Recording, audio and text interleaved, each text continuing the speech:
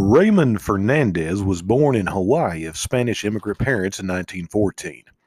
When Ray was 3, his family moved to Connecticut. There, his father ran into job discrimination because of his broken English and dark complexion. He worked intermittently at a series of low paid jobs, and he saw another disappointment in his son, who is often sickly and always frail. You see, young Frey lacked the macho his father wanted in a male child. Frustrated, financially struggling, and disappointed, the head of household drank heavily. And he was so mean. In fact, he was a mean drunk who used excessive corporal punishment on Ray. And it was these punishments that would escalate into beatings. Like many mistreated children, Ray developed a deep hatred, if you will, towards his abuser. He feared his father's wrath, yet admired the way he ruled as the undisputed king of his outwardly humble castle. If only Ray could be strong enough, masculine enough to make his father proud, but the boy was stuck in a small frame, non-muscular body. And that boy was self-conscious about many things, including his looks and his family's material deprivation. And as an adolescent, he tried to assuage the sense of gnawing emptiness by stealing. In fact, he would be jailed at the age of 15. The teenager decided to reverse the general movement of immigration, and he would leave America for Spain, the land of his forebears, to make a fresh start there. But upon his release, he did exactly that. Relatives in the old country were willing to take Ray in, and he settled down and grew to adulthood in Spain. But not many years later, the Great Depression hit the United States, and Ray's father believed that he had enough of a life in the supposed land of opportunity. And so he wanted to reestablish a relationship with his son, so he wrote to Ray and told him of his desires. And it was then that his mother and father joined him in Spain. They found that their son had become well liked as a young man. He had a calm, genial manner that easily won him friends, especially women. The thin, lanky physique that his father had often frowned upon brought a smile to many a feminine youth. But you see, when Fernandez was about 20 years old, he married Encarnacion Robles, I hope I pronounced that correct, and fathered a child with her. And the financially troubled couple argued frequently, and Fernandez solved his marital problems as he previously had solved his legal ones, by leaving the country. Almost as soon as he got back to America, his wife wrote to him that their young son was very sick. Alarmed, Fernandez took the first boat back to Spain. It was there that he found a country ripped apart by civil war, and so he enlisted in Franco's army. After Franco's victory, Fernandez drifted from job to job. He really never was a good breadwinner for his wife and son, but one could say he did the best that he could. He was a gardener and a garbage collector and did other tasks, both manual and menial. But when World War II started, Fernandez saw an opportunity, and so in 1939 he traveled to Gibraltar and he set up an ice cream vendor business, selling this goodie to British military personnel and tourists. One day, a British man asked to speak privately with the ice cream seller, and perhaps he recognized that the extroverted man who easily made friends could be of special use. He explained that he was from the British intelligence and said, "We can use you, provided you are capable of obeying orders and being discreet." Now, Fernandez assured the questioner that he was, and he became a low-level spy for the Allies. Precisely what he did remains obscure. But Fernandez appears to have demonstrated intelligence and courage to his spy masters. In an article published by Killer's Couples, Bruce Sander quotes glowing testimonial that British intelligence presented to the spy. Raymond Fernandez, in quotation, was entirely loyal to the Allied cause and carried out his duties, which were sometimes difficult and dangerous, extremely well, in quotation. After the war, the ex-spy did not want to return to his life as a humdrum laborer and family man. So he signed on with a ship for a life of high-spirited adventure. Instead, he had an accident that would drastically alter his life. A hatch cover slammed across his head, cracking his skull. And it was this accident that sheared off much of the thick black hair that he had been so proud of and left a gruesome scar in its place. After this misfortune, Fernandez suffered severe headaches and a personality change. Those who knew him believed his general demeanor and conduct had worsened. Now, he had previously been calm and controlled, but now all of a sudden he became grumpy and sullen, often flying into a rage at the slightest of provocation. Perhaps the worst damage done was to his ego. Insecure as a child, he found comfort in knowing that women found him attractive, and he knew that his abundant dark hair was part of the appeal. Being partially bald and scarred must have reawakened the insecurities of his troubled childhood.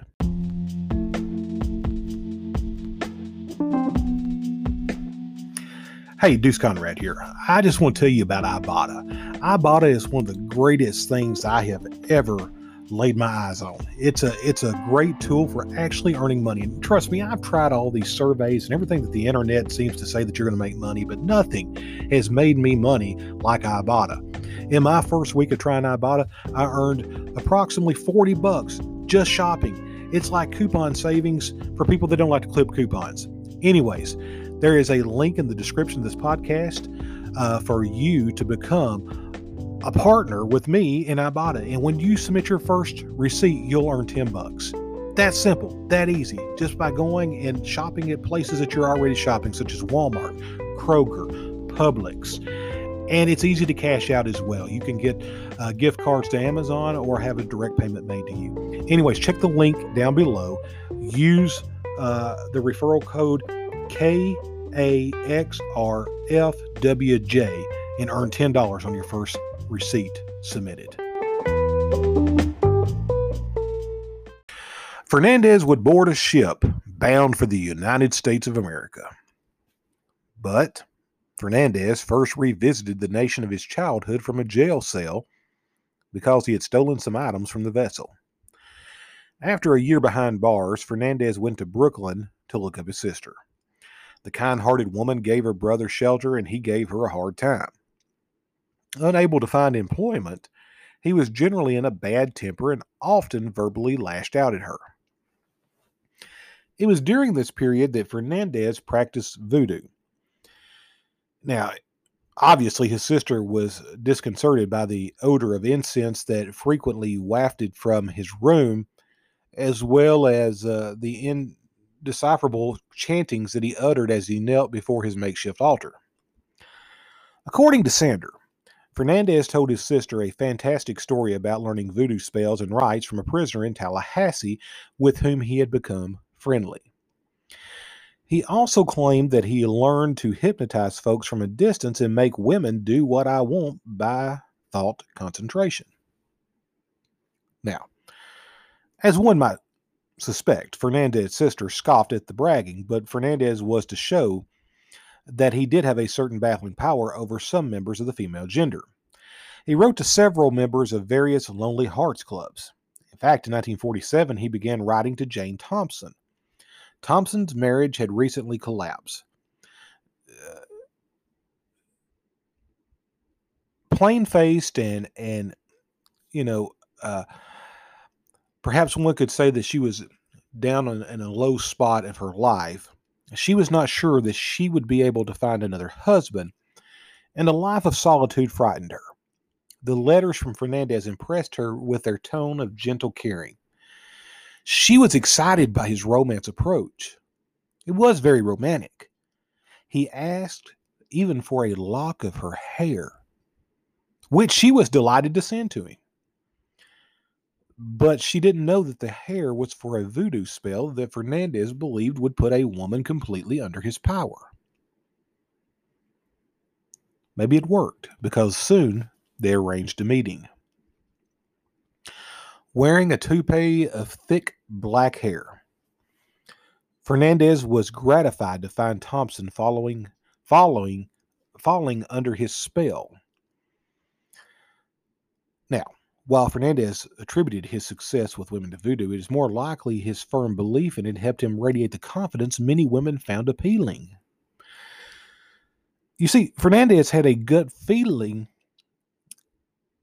or maybe even a gut level understanding of female needs, and knew how to make a woman feel that he desired her.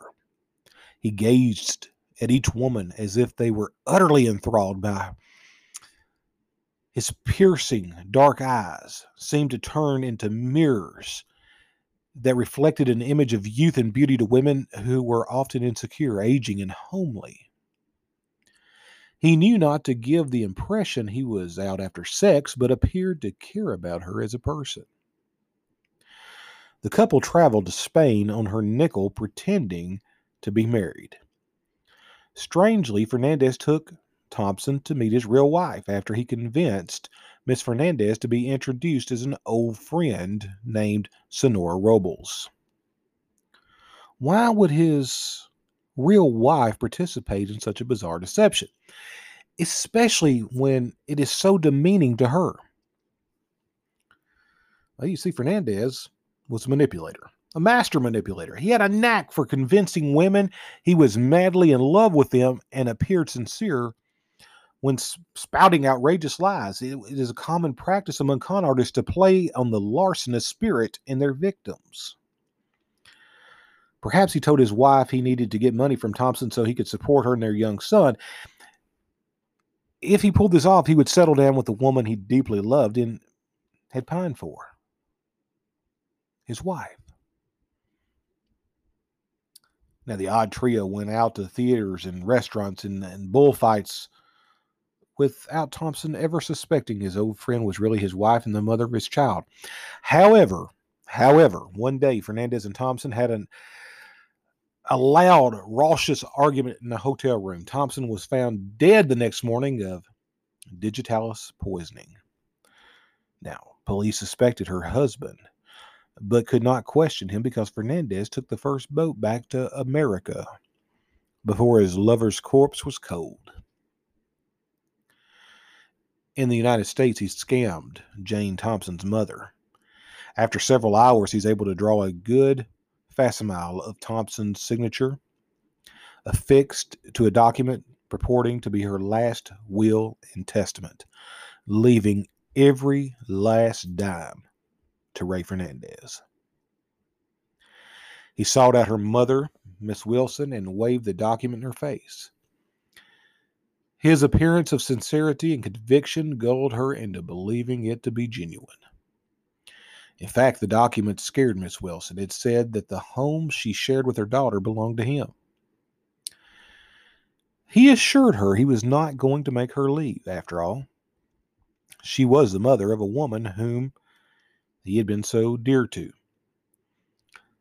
The two of them could share the home. "I shall see that you're not disturbed," he said. "Things for you will continue just as before."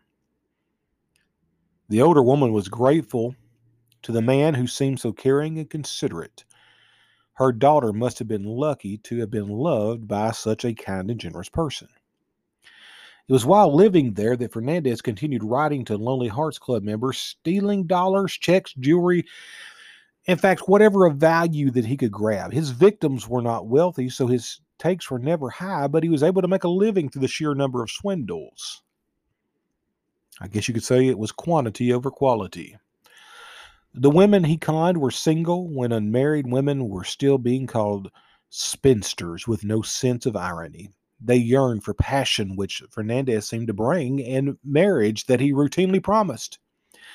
Yet when they realized that they had been taken, they were too ashamed to go to the police. They would have to reveal themselves as fools, and perhaps even worse, to tell the police they shared physical intimacies with a man to whom they were not married. On one of these swindling sorties, he encountered a woman who was about to change his life. A very lovely, lonely, sensuous, dark-haired, 300-pound nurse named Martha Beck. Born Martha Seabrook in Milton, Florida on May 6, 1920, she came into the world with a glandular problem that caused her to be morbidly obese. And she was endlessly teased and jeered by her schoolmates. Her father deserted the family while she was a toddler, and to compound her problems, her brother sexually assaulted her when she was just 13 years old. Now, Martha was accepted by a School of Nursing, and she graduated first in her class in 1942. Martha Seabrook was going to succeed despite everything that had mounted up against her in her early life. However, she had difficulty getting employment despite her qualifications. She often attributed this to her weight. Finally, an undertaker hired her to prepare corpses. The job was a bitter disappointment. Seabrook had honed her skills in nursing school, and she knew that she could give good care to patients. Yet she could only get a job working with those no longer able to benefit from her care. The lonely woman escaped the disappointment and failure of her life by reading true romance magazines. She also frequented theaters to watch movies like The Garden of Allah and Gaslight that starred her favorite actor, Charles Boyer. After 8 months of working for the mortician, Seabrook heard there was a nurse shortage in California, and she decided to take her chances. And shortly after her arrival in the Sunshine State, she got a job at a hospital. Seabrook started to partially live out the fantasies of romance she had nurtured for so long. She had an affair with a bus driver. Soon, the 20-something nurse found herself pregnant and demanded her boyfriend marry her, and he put her off. Then attempted suicide by throwing himself into the Pacific Ocean. Rescuers pulled him out, but he made a hurried and complete exit from Seabrook's life. Now, Seabrook was unable to track him down when her mind snapped under the stress of an unwed pregnancy in an era when it was a disgrace. And soon she would be hospitalized for psychiatric reasons. Now, Martha seemed to recover after a few days, and it was then that she began to behave sensibly, moving to Pensacola, Florida, so she could put on a ring and pretend to be the wife of a soldier away in the war. Around the time of her baby's birth, she sent herself a phony telegram saying her husband had been killed in action. The new mother and now supposed war widow found herself a genuine beau by the name of Alfred Beck. Oddly, like the father of her child, he was a bus driver, just not on the Pacific coast. The two soon married, but Beck divorced Martha within a year when she was pregnant with her second child. Although her personal life was again bleak, Martha's career took a turn for the better. The Pensacola Crippled Children's Home hired her. She did so well that she was promoted to superintendent. She was truly making something of herself as a nurse. Perhaps her on-the-job success encouraged Beck to take another chance on love. She joined Mother Denine's family club for lonely hearts and received a letter from none other than Ray Fernandez. And soon after, she took a liking to the man whose epistles were so courtly and charming. After corresponding regularly for a while, they agreed to meet in Florida. Now, when Beck saw the thin, black-haired gentleman who had written her such flowery letters, she fell head over heels in love. She thought he resembled her idol, Charles Boyer. Surprisingly, Fernandez, accustomed to deceiving women only to bilk them out of bucks, was smitten as well. Now, most articles about the couple say that Fernandez was attracted to Beck despite her weight. However, it seems equally possible that he was attracted to her because of it. But at any rate, the couple spent many steamy hours in hotel rooms gratifying their mutual sexual passion. Fernandez soon realized that Beck had no money and no property. After 2 days of sensual bliss, he wanted to return to women who would gratify his greed instead of his lust. He made an excuse to Beck and headed back to New York. Now, from the Big Apple, he wrote his lover a Dear Johnette letter. The epistle devastated Beck, but it was only the beginning of her troubles. Word about Beck's hotel trice got back to the board of the Pensacola Crippled Children's Home. Now, the era was one in which moral turpitude was grounds for firing, and Beck got the axe. Unemployed and bereft of her love, saddled with the care and support of 2 little children, the frightened and angry woman determined that little Ray Fernandez would be her salvation, whether he liked it or not. And so the unemployed single mother packed her bags, took her children, and, headed to Fernandez's home. Fernandez's reaction to these uninvited and unannounced visitors was to take them in. What could those reasons have been? Fernandez was used to loving and leaving women after fleecing them. But these were suckers. But not this woman. She wanted to impose on him. And that was a switch. The demanding, take-no-nonsense Beck had a will as strong as his. Her portly size may have inflamed his erotic passion, while her brashness aroused deeper emotions, perhaps even a kind of respect. Ray Fernandez soon concluded the apartment that they shared with Jane Thompson's mother was too crowded. He told her if she were going to stay with him, the kids would have to go. Beck did not want to be an out-of-work single mother. Even more, she did not want to lose Fernandez, for with him, she was living the love that she had read about in romance magazines. He was her Charles Boyer, just as handsome and charming and 1,000 times more precious, because he could hold her in his arms. And with that, the kids were packed off to Beck's relatives in Florida. Not long after, Miss Wilson also vacated. Beck may have given her the creeps, and if so, Wilson can be credited with the astute judgment. Now, to Ray's surprise, Beck was not upset when he told her he had been swindling women through Lonely Hearts Clubs. Instead, she wanted to join him in the fleecing. Sanders' analysis was probably right on target when he wrote that she had suddenly seen an opportunity for hitting back at her own sex, for squaring the long overdue account for all the humiliation and misery she had suffered from the years of tender girlhood.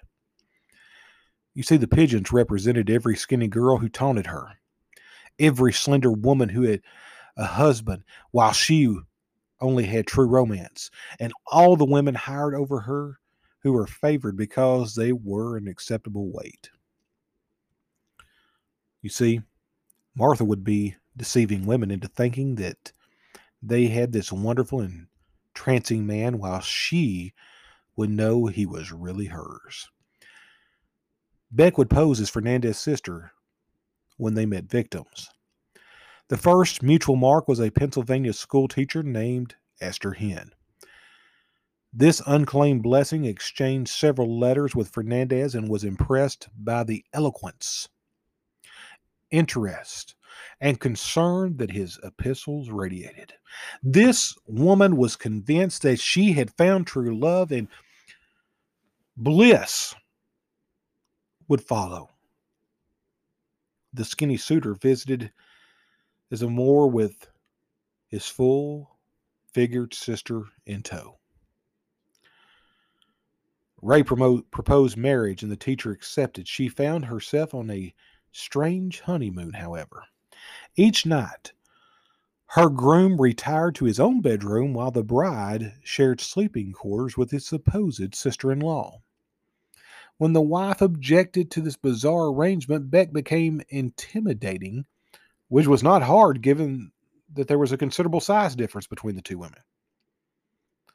The trio returned to New York. The wife discovered that her fiancé had been bled, or that her finances had been bled dry, but was too frightened to confront Fernandez and Beck. Instead, she just left.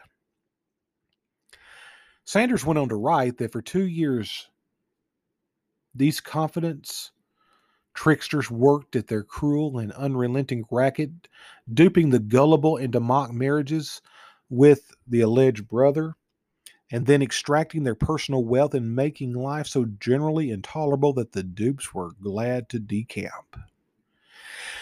In 1948, they found a pigeon too feisty to do as she was told and then get out of the way. Middle-aged widow Myrtle Young of Green Forest, Arkansas, hoped life was not passing her by when she started exchanging letters with the dashing romantic Ray Fernandez. She had found a new lease on life. His marriage proposal was eagerly accepted.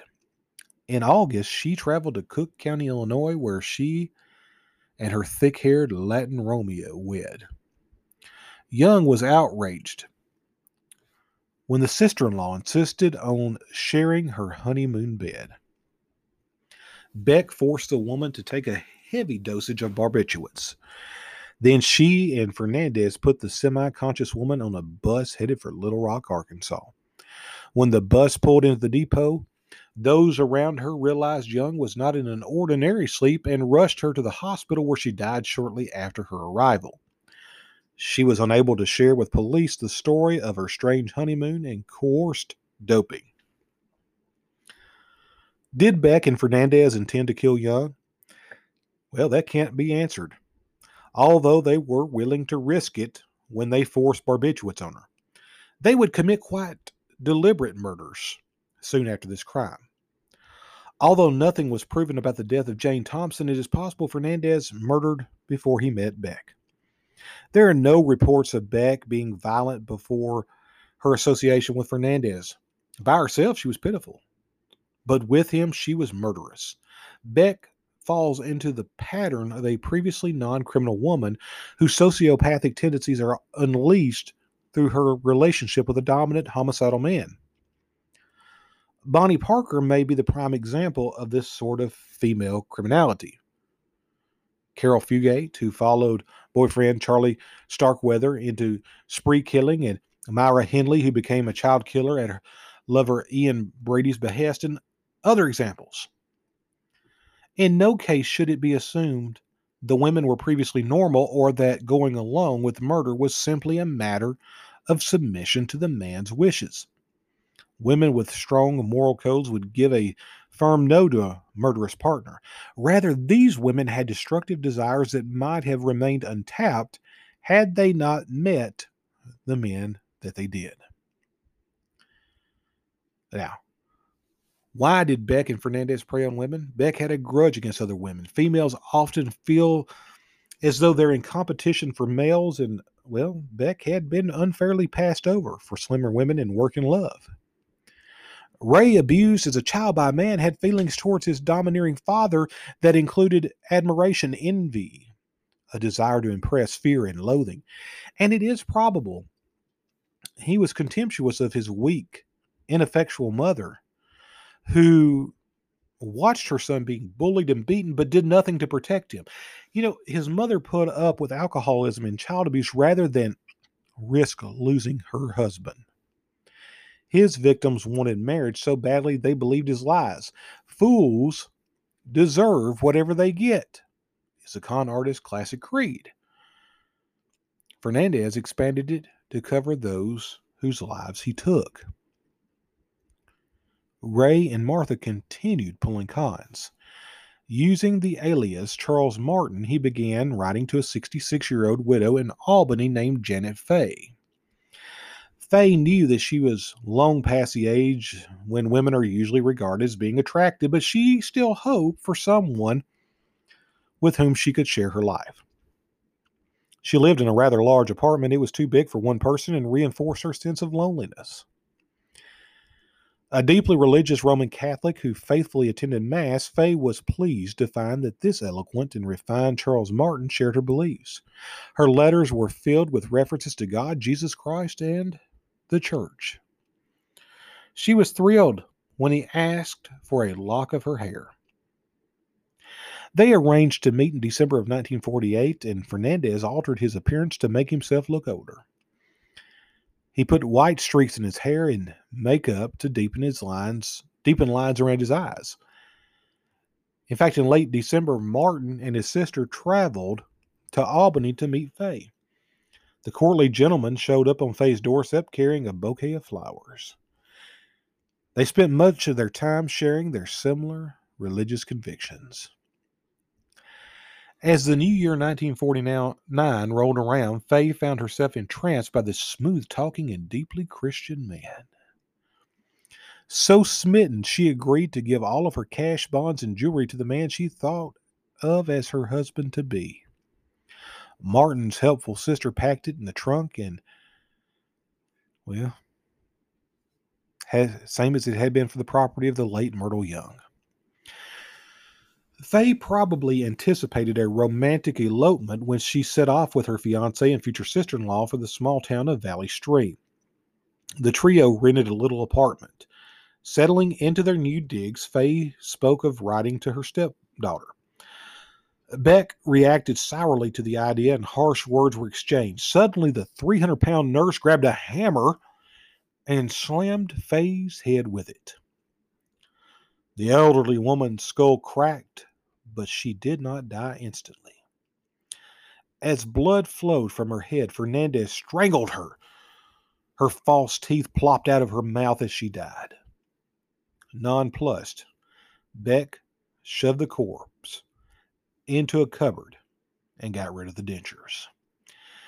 Beck and Fernandez sat around discussing ways to get rid of the body. Fernandez mentioned his sister and Astoria lived in a home with a big basement. Myrtle Young's trunk was not big enough to hold Janet Faye, so they bought a new one and headed for his sister's house. Could they leave the trunk in her cellar for a while? They asked. Certainly, his sister replied. The January weather was freezing, so Becky figured that the body would keep for a few days before giving off the telltale odor. Now, Ray and Beck rented a house in Queens that had a cellar, then fetched the trunk from his sister's home. It was there that they buried Faye in a hole in the basement, which they filled over with cement. When the cement hardened after a few days, the couple went to the real estate agency to say that they did not want the house after all. Beck wanted Faye's property from American Express, but knew it might set off alarms if they did it themselves. She believed that she could persuade Janet's stepdaughter to help them. Thus, she typed the following letter and mailed it to her stepdaughter, Mary Spencer. Dear Mary, I am excited and having the time of my life. I never felt so happy before. I soon will be Miss Martin and go to Florida. Mary, I'm about to ask you a great favor. I would like you to call on the American Express agency and have them ship my trunks and boxes that I have there to me. The address is on the various stickers I am enclosing in the letter. I would like to sort out many things before I leave for Florida. I am so happy and contented, for Charles is so good and nice to me, and also his family. They have done everything to make me feel comfortable and at home. I will close with my best wishes for you both and love and kisses for the children. I really do miss you all, but I am sure that my prayers are granted to me by sending me this wonderful man. God bless you all. Janet J. Faye. Spencer immediately spotted the letter for a phony. She knew her stepmother could not type, and the formal signature jarred. She went to the police with her suspicions. In the meantime, Fernandez and Beck traveled to Grand Rapids, Michigan, so he could meet 41-year-old Delphine Dowling, a widow he was courting through a Lonely Hearts Club. Downing had lost her husband in the recent war, and she wanted to remarry, but feared that eligible men would not be interested in a ready-made family and would run once they learned of Raynell. She was pleased that Fernandez had not lost interest when she told him that, well, she was the mother of a toddler. Delphine introduced the pair to her almost 2-year-old daughter, Raynell, and allowed brother and sister to stay in her home so she and Fernandez could become better acquainted. Fernandez, entranced by little Raynell, spent time playing with her.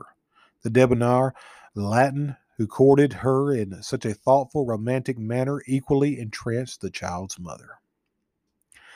One evening at Delphine's home, Fernandez was relaxing and reading the newspaper.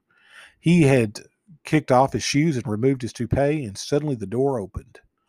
A stunned Delphine Downing exclaimed, "You're bald!"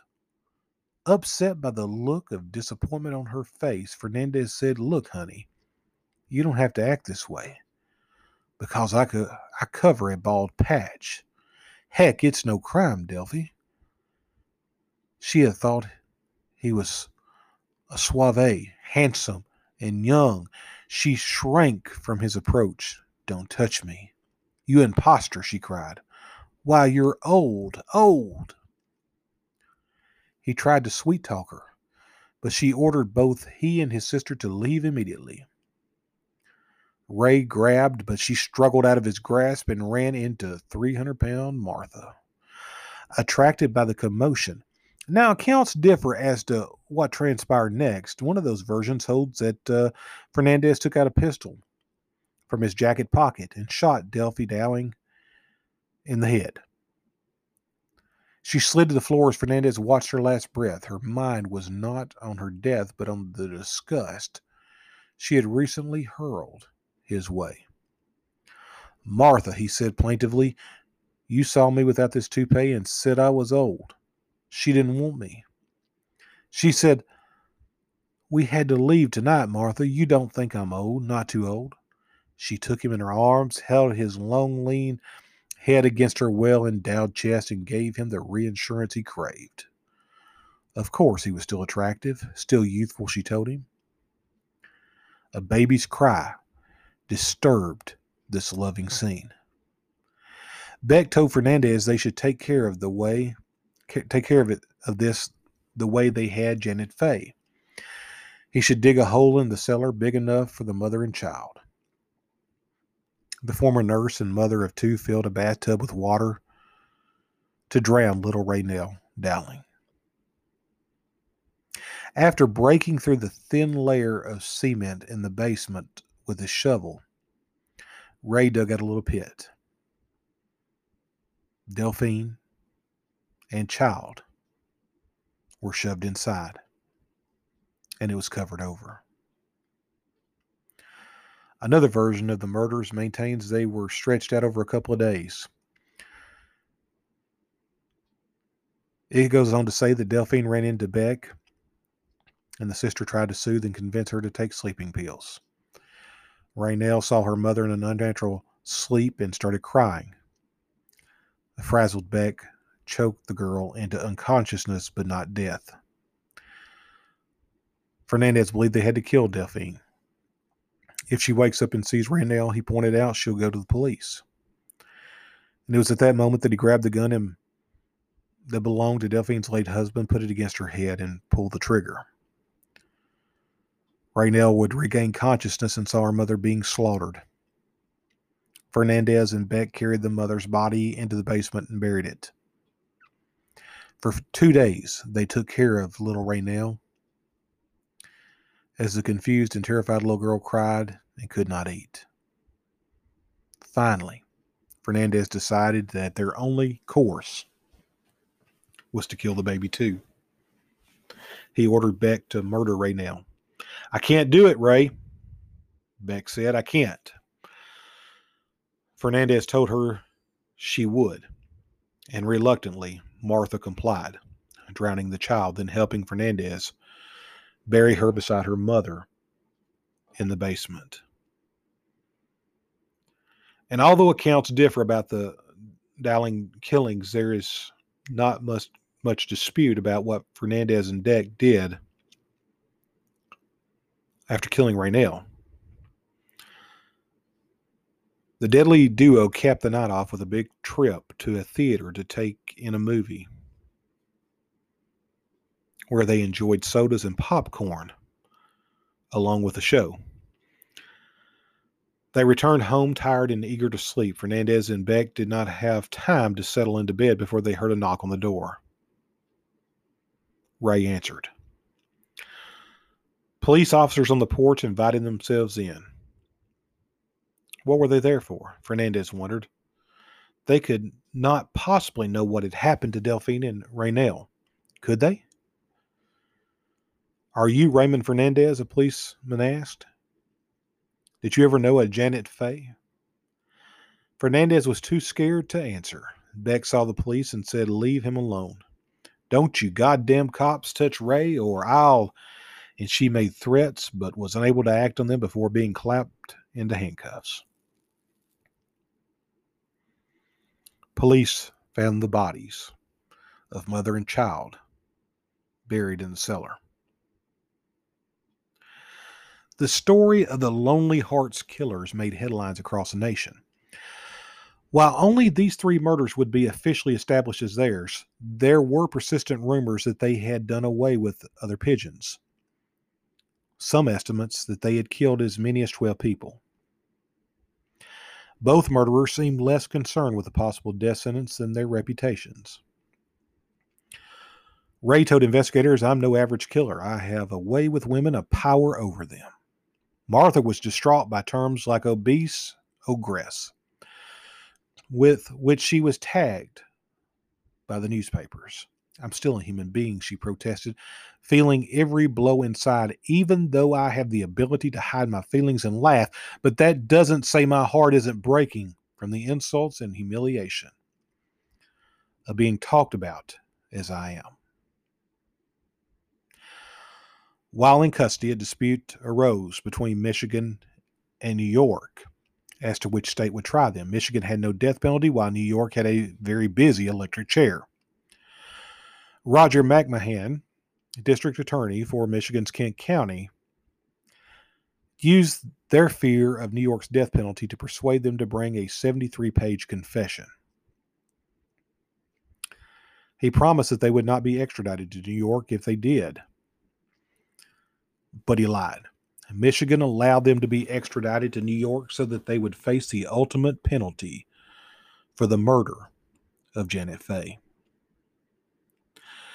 They went on trial in the middle of 1949's simmering heat wave. The weather did not keep intrigued spectators from crowding into the courtroom where they sat, cheek by jaw, wiping sweat off their foreheads and fanning themselves while listening to testimony about sex and deception, mayhem and murder.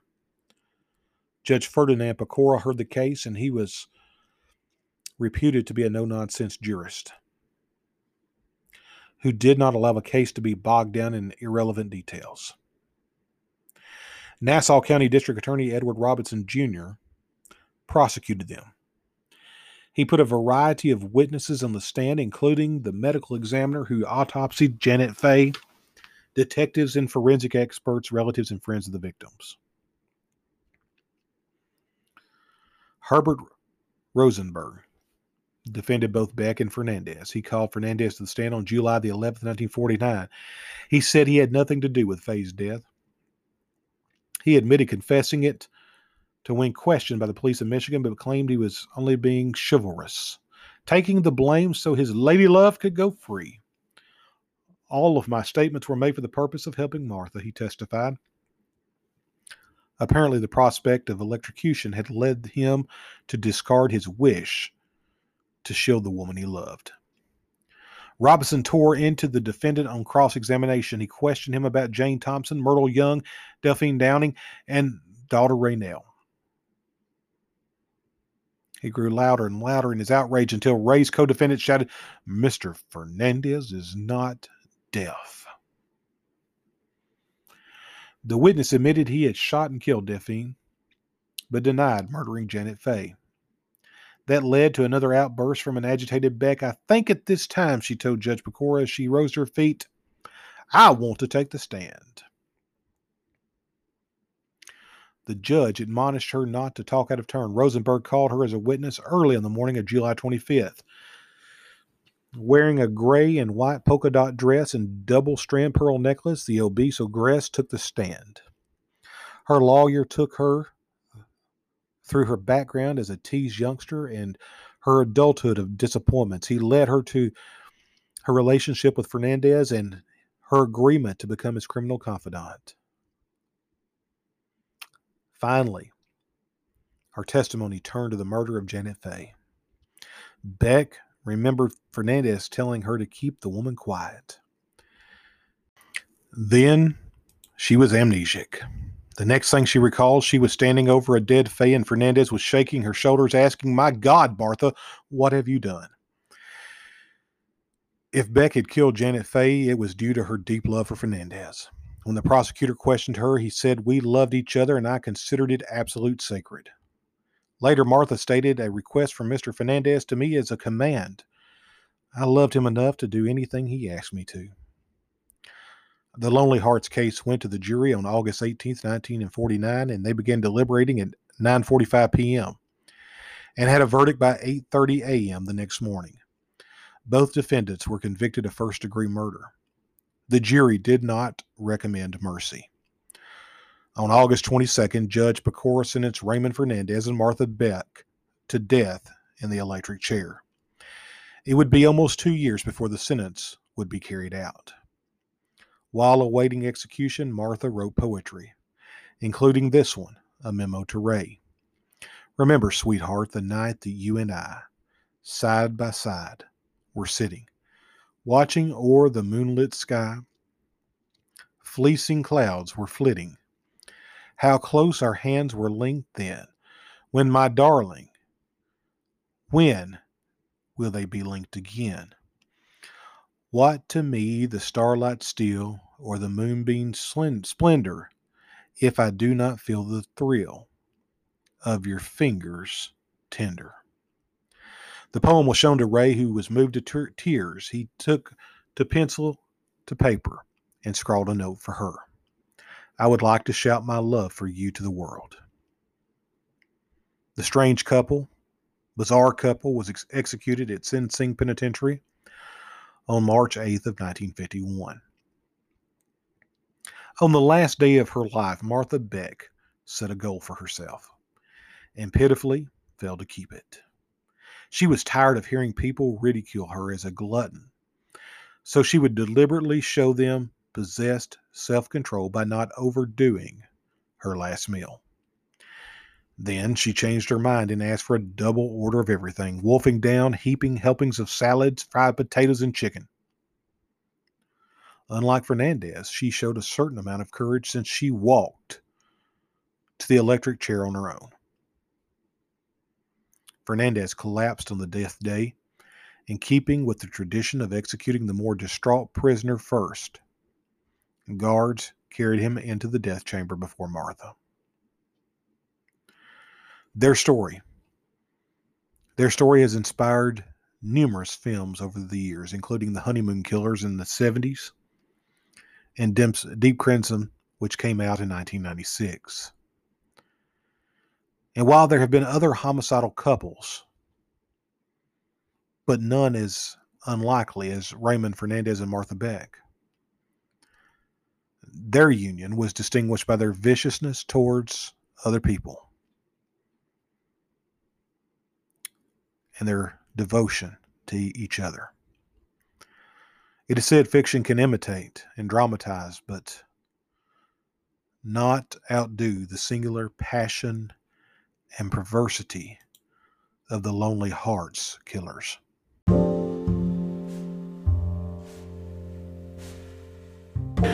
Thank you for listening to the Deuce Conrad Show on Spotify Podcast. In case you didn't know, you can also hear this podcast on Google Podcast and Apple Podcast and most podcast platforms across the web. For more information about tonight's show, you can also visit www.deuceconradshow.com. Visit show notes for more details.